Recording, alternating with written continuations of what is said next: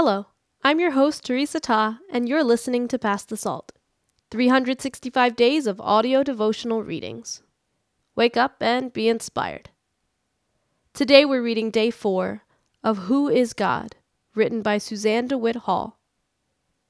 You can read along with me by opening the devotional in the app. Find it on the God and Love shelf.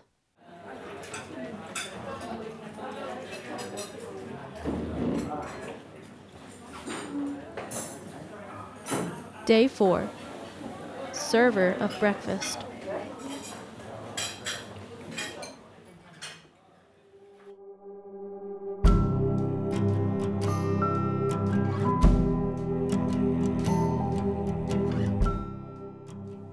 After these things, Jesus showed himself again to the disciples by the Sea of Tiberias, and he showed himself in this way.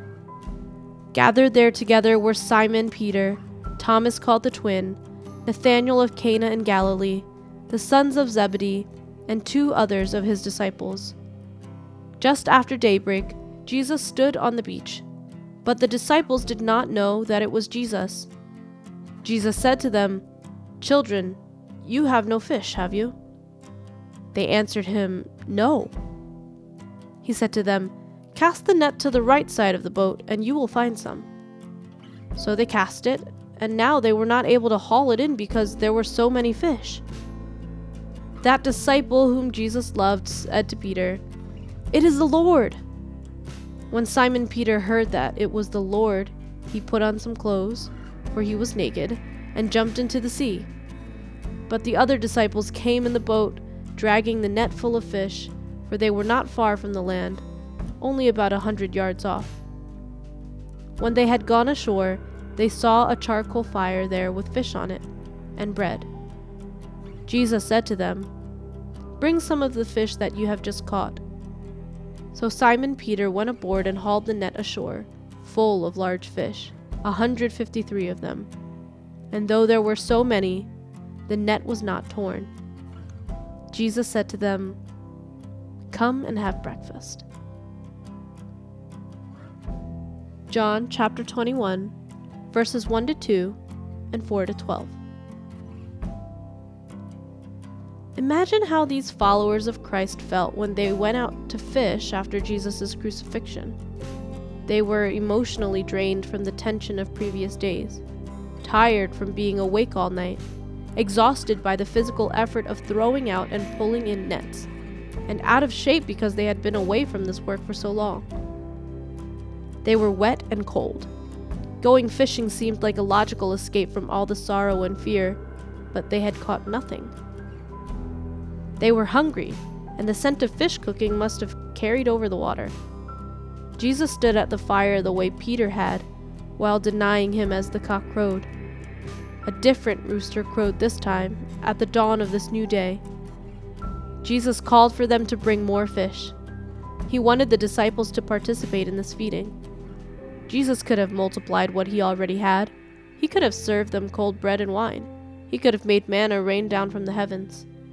But he didn't. He made a fire and cooked so the handful of disciples would have warmth and hot food after a cold and lonely night. He tended to their human needs.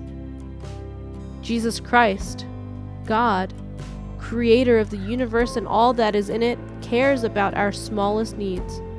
He cares if we are wet and cold. He cares if we are hungry and discouraged. He cares if we are frightened or lonely. He cares if we are marginalized and excluded from Christian fellowship.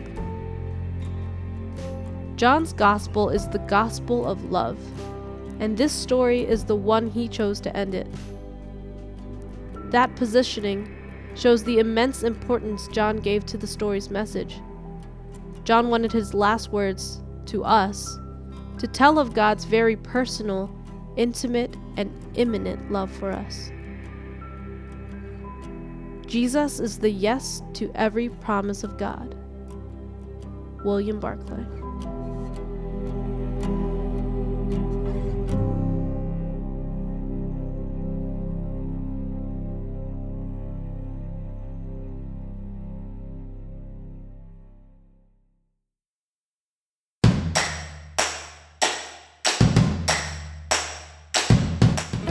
Thank you for tuning in. This was day 4 of Who is God, written by Suzanne DeWitt Hall, and read by me, Teresa Ta. Join us tomorrow for day 5. Like us in every respect. Pass the Salt is a product of our Bible app, edited and produced by Crystal Cheatham.